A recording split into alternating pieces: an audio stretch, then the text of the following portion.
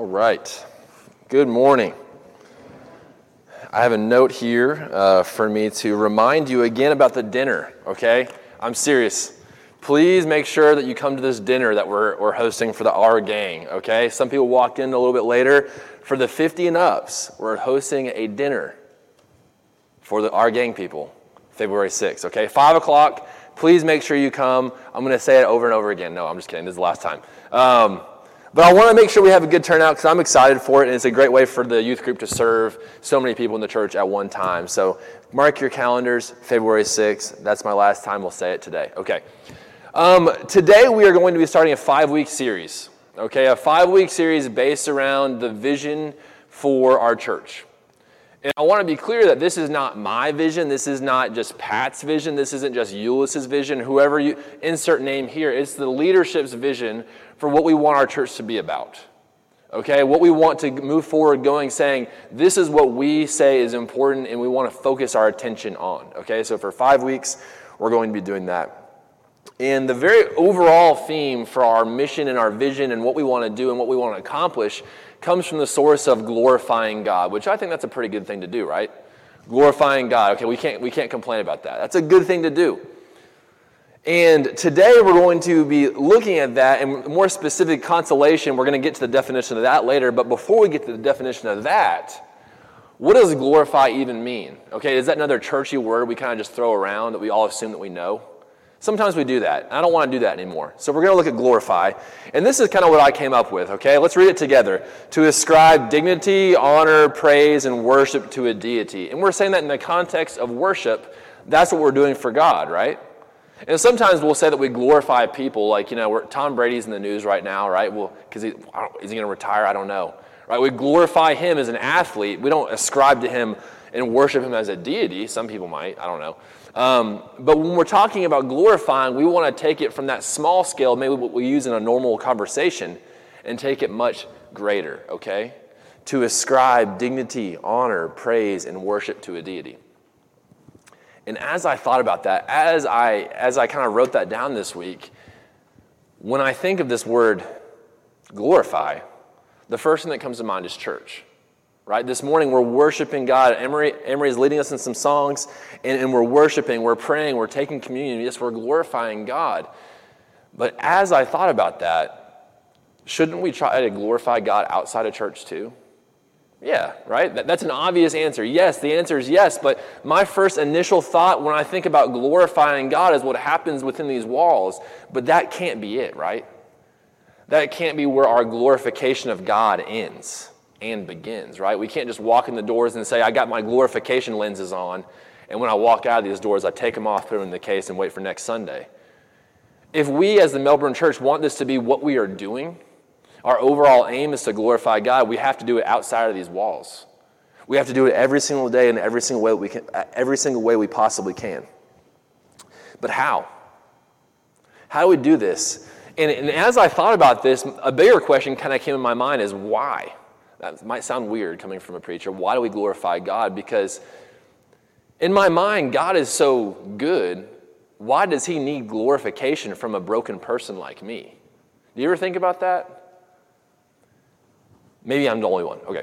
But I think about it. Why does God need glorification from me? If I'm sinful and I need God, why does God need glorification from me? And that's the wrong question. I think what we need to see it as our glory to God, our glorification of God is not something that he needs, but it's a reaction on our part, right? When we think about Philippians, when it talks about every knee will bow one day to God, the glorification is a reaction. I'm going to read this from First Chronicles 16.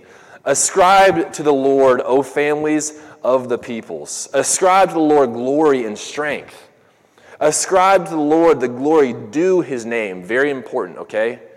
It's not a need. It's something that is our reaction to his name, to his glory. Bring an offering and come before him. Worship the Lord in the splendor of holiness. Tremble before him, all the earth. Yes, the world is established. It shall never be moved. Let the heavens be glad, and let the earth rejoice, and let them say among the nations, the Lord reigns. Do you see the reaction part of this? This isn't something that we are just giving to God like he needs it, like a needy person. Don't see God that way. Our response to God's greatness is to glorify God, is to bring an offering, to ascribe to the Lord the glory due his name, to bring an offering and come before him. And as we read this within the context of the Old Testament, you're talking about physical offerings, whether it be a goat or a ram or a dove, whatever it might be. But in our New Testament context, I think about Paul, right, in Romans chapter 12, when he says, offer your bodies as a living sacrifice. So if we read this entire thing right here, 1 Chronicles, and we read specifically to bring an offering, it means that we with our lives are bringing an offering to God because of his glory. Are you with me this morning? I actually need your energy this morning. I'm tired. Okay? I was at Universal with the youth group last night really late. Okay? So I need you to help me this morning, okay? Our offering is our lives in response to God's glory. He's not the needy child that just needs to be, given treats to be calmed down. This is our response to a mighty God, that this is just what we do, and we offer our bodies as a living sacrifice in response, in reaction to his glory. So as we have this in our minds, what glorification means, I want to also recognize that life is complicated, right? Life is very complicated, it's complex, and we go through different seasons in our lives. We'll go through a season of good times and maybe a season of not so good times, but this morning I want to focus on the word consolation. Okay? And maybe you hear this word and the very first thing that comes to your mind is a consolation prize. Anybody think that, right? You got the T-ball team that didn't win it all and they get a trophy anyway. That's a consolation prize. They didn't win anything, they just get the trophy. But we're not using it that way this morning. There's the spiritual discipline that I've actually been doing with the teenagers about taking things that are going well in your life and taking things that are going not so well in your life and seeing where God's going on in the middle of all that, okay? It's called consolation, where God is, and desolation, where you don't necessarily see God. So let's read this definition together, okay? Consolation is where you are able to see God working in your life. Let's read it together again a little bit louder. Consolation is where you are able to see God working in your life. And when you go through periods of consolation, it's good, right? When you might see things going the right way, where you're able to readily see God working in your life. When I was working with the teens, we talked about it being life-giving. What is giving you life? And it could be big things. Maybe you had a relationship that was broken, and you were able to reconcile with that person. You're like, man, God showed up, and I never in a million years thought I would reconcile with that person, but God showed up, and that is a consolation. I can see God working in my life. It could be a small thing. Maybe you just had a good conversation with a friend. I had a friend visit me this week, and it was like it was like God was just in there giving me peace, because I never get to have that kind of like close conversation in person. That's consolation. Maybe you think for 10 seconds really quick where this has happened for you this past week. It can be big, it can be small, but it's just a period of consolation where you see God showing up in your life. This week, I want to see how we should be glorifying God in seasons of consolation. Are you with me? In seasons where God is obviously working in your life, where you can point and say, yes, God has been there. How do we glorify God in those times? And you might be thinking, Jimmy, that's super easy, because when things are going well, I can obviously glorify God. Oftentimes, that's the time I have the most difficulty, right? Because things are just going well. Why should I stop and thank God when things are going so well? Because I'm so awesome. I'm speaking kind of sarcastically there. I hope you don't think I would think that of myself. But I'm guilty of this, right? When things are going well, I rarely stop and just, thank God for them as much as I should, right? Has anybody ever experienced that in their life? Have you been there? I think we should all be nodding our heads, because if you read the entire Old Testament, this is the entire story of Israel. Okay? God shows up for Israel. Israel's super excited about God, and then what do? They turn their back on God all the time. Just a really brief story. Think about when Israel's wandering in the desert and they're starving. They have no food, and God's like, guess what? I'm going to give you food, and it's going to come from the sky. all you have to do is pick up just enough for you to eat. Awesome. Food from the sky. But then what does Israel do? They get really tired of that food that's coming from the sky, and they want something different, right? God is literally supplying their every need, but yet they're still like, maybe God, could you give me something a little bit maybe more tasty? Right? It's the same thing, right? They're going through a period where God is providing for them, but they just turn their backs on God. It's easy for us all to do. And I'm not making fun of Israel because I guarantee I would be the guy out there complaining about manna. I for sure would be that guy. I love to switch up my food. I love to cook. I love different flavors. And I would get sick and tired of manna. Maybe you would be content. But I would be that guy. And that's the entire story of Israel. God shows up, they turn their back. God shows up, they turn their back. And that's what we're talking about this morning. So the big question, I know we've asked a lot of questions. We've had a lot of definitions this morning. But the question kind of really lands in, how do we glorify God in periods of consolation? How do we go about doing this? And if you have your Bibles, go ahead and open up to Daniel chapter 1. We're going to go through basically the entire first half of Daniel this morning, so stay with me. But Daniel, to me, is a great example of how we glorify God in times of consolation. So if you're familiar at all, the Israelites have been taken into Babylonian captivity, and they've been removed from their culture. They've been trying to be assimilated into a different culture, and things are not going well. So let's read what's going on here in Daniel chapter 1, beginning in verse 3. Then the king ordered Ashpenaz, king of the court officials, to bring into the king's service some of the Israelites from the royal family and the nobility, young men without any physical defects, handsome, showing aptitude for every kind of learning, well-informed, quick to understand, and qualified to serve in the king's palace. He was to teach them the language and the literature of the Babylonians. The king assigned them a daily amount of food and wine from the king's table. They were to be trained for 3 years, and after that they were to enter the king's service. As a kid hearing this, I was like, why is Daniel upset about this? You know, he gets to go and he gets to have all the food that he wants. He gets to go hang out at the king's palace, and he gets to have a pretty good life. But if you look closely at what Nebuchadnezzar is doing, he's trying to rob the Israelites of all of their culture. Okay, look at what it says right here. He wants to teach them their language and the literature. He assigned them a daily amount of food and wine from the king's table so that they could enter the king's service. The very first thing that a conquering army wants to do is to make you forget about your culture. They want to teach you exactly what they want you to know and forget everything you knew before. And also, they took away their food. That's a problem. And I'm not just joking here, because so much of culture is tied up in food. I watched a little show about the Gullah people, and they were in slavery, and the first thing that they wanted to do was take away their food and give them the food that the owners were wanting them to eat. But the Gullah people, they were able to continue to make their food, and through that carry their culture through generations. That's awesome. Their culture is literally today being spoken by their food. And that is something that Nebuchadnezzar wanted to make sure that was not going to continue for the Israelites. Not only was it a cultural thing, but it was also a faith-based thing, right? They weren't probably supposed to eat some of the food that Nebuchadnezzar was giving them, but that was his first attempt to say, get rid of your culture, get rid of your God, I'm your new God, forget about what you know. The brainwash begins. But the problem is that Daniel and his friends were not going to be brainwashed so easily, right?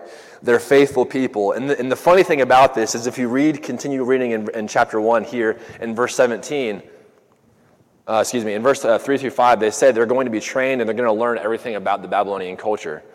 And in verse 17, this is what it says. To those 4 men, God gave knowledge and understanding of all kinds of literature and learning. And Daniel could understand visions and dreams of all kinds. So Nebuchadnezzar, he kind of dug his own grave here a little bit. He picked these guys out so that they could learn the literature of the Babylonians. But guess who gave them the understanding and wisdom? Not Nebuchadnezzar, right? God did.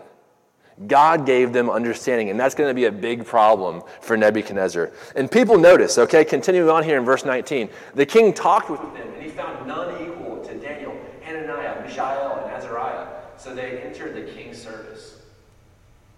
And we're going to see a common theme throughout the first half of Daniel, okay? The story is going to continue. I don't have this on the screen, so just follow with me very quickly. If you read through chapter 2, Nebuchadnezzar is having these dreams, and he wants them to be interpreted. And Nebuchadnezzar gets really upset because nobody can really give him what he wants. And so he's going to kill all the wise men and all the people and all the satraps and all these people who can't give Nebuchadnezzar what he wants. And then Daniel steps up, and guess what? He prays to God, and he says this in verse 24. Do not execute the wise men of Babylon. Take me to the king, and I will interpret his dream for him. So Daniel steps up in that moment and says, I'm going to do something to save these people who probably want nothing to do with me, and I'm going to glorify God in the process, because he prayed to God to understand the dream, understand the vision, so that he could communicate clearly to Nebuchadnezzar what's going on.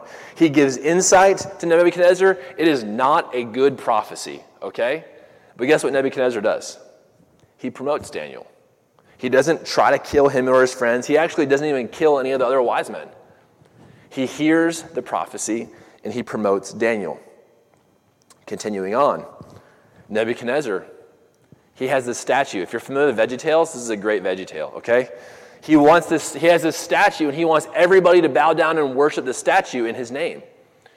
But that was a problem for Daniel and his friends, okay? Nebuchadnezzar gets so mad, and he says, you know what? If you don't bow down and worship this statue, I'm going to throw you into a fiery furnace. You might have known this story before in your life, okay?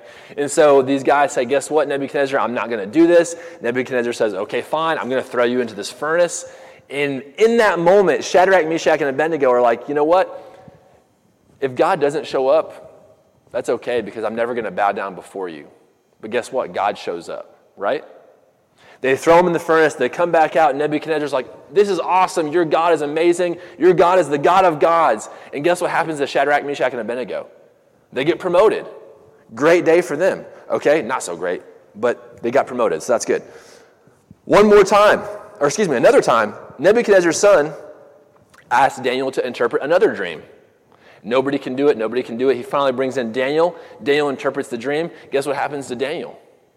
He gets a promotion. Do you see where I'm going here? Daniel keeps getting promotions. One more time, there's this new king Darius, and Darius has this decree that says, you have to worship me. You can't worship any other god. What did I say? Did I say Darius? Okay. I thought I might have said a different name there. Yeah, this new king Darius, and they're like, hey, Daniel's praying to somebody else. You have to throw him into a lion's den. So Darius is upset, and he throws him into the lion's den. But guess what happens to Daniel? Nothing. After he gets out of the lion's den, guess what happens to Daniel? He gets promoted. This is a great line of work for Daniel. Speaking on God's behalf. Not saying that it was easy. Okay, don't hear me saying that this life was easy, right? All these people are trying to go after Daniel and his friends. But every single time he faces a difficult situation, he gets through it. God gets him through it, and he gets a promotion by the very same people who wanted to kill him. That seems like an easier life of a prophet than some people we read in the Old Testament, right? Some prophets go through it. Daniel gets promoted and gets promoted and gets promoted. He experienced a lot of consolation, right? Remember when we talked about consolation? To give you guys the definition one more time. Consolation is where you're able to see God working in your life. Daniel could probably point to several different things where he says, you know what, God showed up for me. He's going through some serious consolation here, okay? But the thing about Daniel is that he never forgot about God's blessings. I know that was a lot. I gave you a lot there from Daniel, the first half of Daniel. But Daniel could have easily forgotten what God was up to, right? He's going through, experienced blessing. He could have easily forgotten. He could have looked around him at the Babylonians and said, you know what? I have a pretty high position here. I'm just going to ride it out with these guys and see what happens. Would any of you fall, maybe have that temptation in your life? Don't raise your hand. But I think I might. If you look around and say, these guys are, treating me pretty well. They're giving me the nicest things. They keep promoting me. I keep getting a raise every single time I stand up for God. I think I'm just going to hang out with these guys for a little bit. But Daniel doesn't do that. Because Daniel never forgot this I didn't have the slide here. But Daniel never forgot what he said in Daniel chapter 1, verse 17.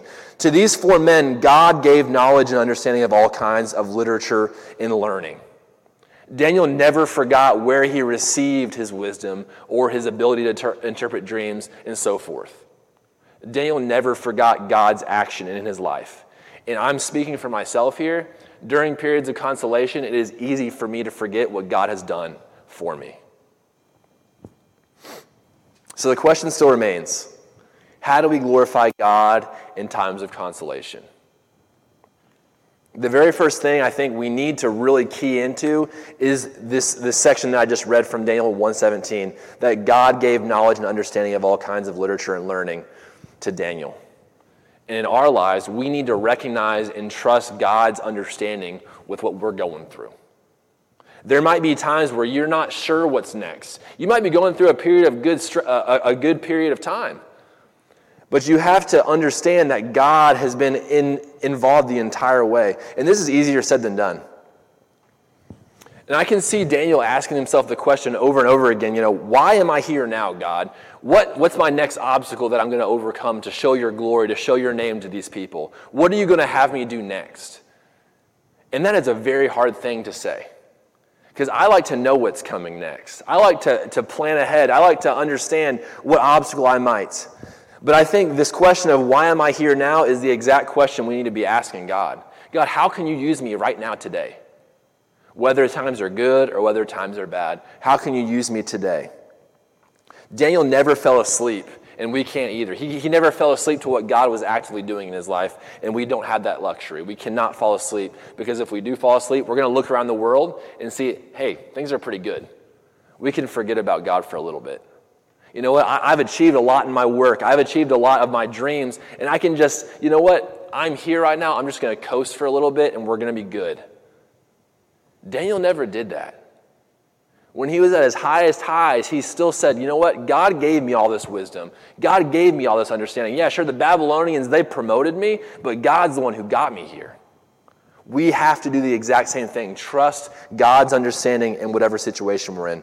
And the second, might be the most important thing Daniel's example is for me, is to bring other people alongside you. When you're experiencing blessing, it's not just about you. It's about other people too. That's what I love about Daniel, is that he's empowering his friends to make similar decisions. Right? I don't know what Shadrach, I don't know exactly what Daniel's leadership style was like, okay? But I do know that he brought his friends along and he empowered them to be aware of God's blessings in their life. And this requires very intentional behavior, okay? Because sometimes when we go through periods of consolation, when things are good, it's easy to isolate ourselves. We don't want to share our blessings with other people. And for so long in our country, that's how systemic racism was perpetuated, wasn't it? Was that one group of people said that in order for me to go further in this world, I need to put another group of people down. That's not how the kingdom works. That's not how the church needs to work. If we are being blessed, we need to look around and say, how can I bless the disenfranchised? How can I bless people who are not going through a period of consolation? And how can I bring them alongside of me to do God's work together? That's what Shadrach, Meshach, and Abednego did here, and that's what Daniel does for everybody that he seems to influence. Share God's blessings with whoever, even if it happens to be Babylonians.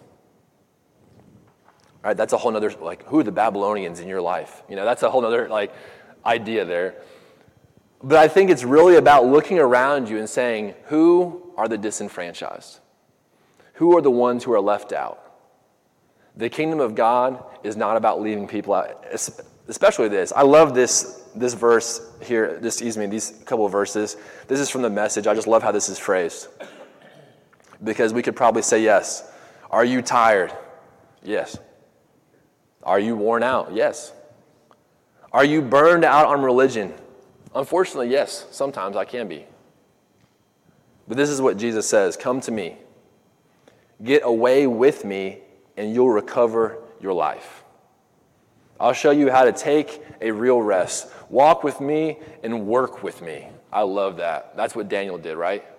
Walk with me and work with me. Watch how I do it. Learn the unforced rhythms of grace. I won't lay anything heavy or ill-fitting on you. Keep company with me, and you'll learn how to live freely and lightly. That, I believe, is the call of the church. The individual doesn't matter. It does matter, but collectively, when we are working together as the church, we can do so much good in this world, especially when we're going through periods of consolation. If you're seeing God actively working in your life, tell somebody about it. I dare you to. And I think God can do crazy things in those little conversations where you're sharing your blessings and helping to bless other people. Let's pray. God, our aim is to glorify you, and unfortunately, we are broken people. Like I said, it is kind of crazy to think that we are, glorifying you, but you're so perfect, and we're just not. But God, we recognize that it's our reaction to your glory that we want to glorify you. It's not a jealous need where you're a needy child, but it is just our response to your power and your grace and your peace and everything, other attribute I could say, God, it's our reaction to glorify you. God, specifically this morning, we look at how to glorify you when things are going well. Help us to not fall asleep. Help us to always be ready to ask that question, God, what do you want from me right now? Help us to be like Daniel. Help us to recognize that you are there every step of the way. And help us to lift up those around us who are disenfranchised. Help us to share our blessings with the world so that we can make this kingdom come to earth in a radical way that we never thought possible. But we do it in your name, God. We do it in Jesus' name and through Jesus' power. And it's in his name we pray. Amen. If you have any needs, we'd like to invite you to come forward this time. If you have a blessing you want to share it. That's a perfect time to do it. If you have any needs at all, please come while we stand and sing.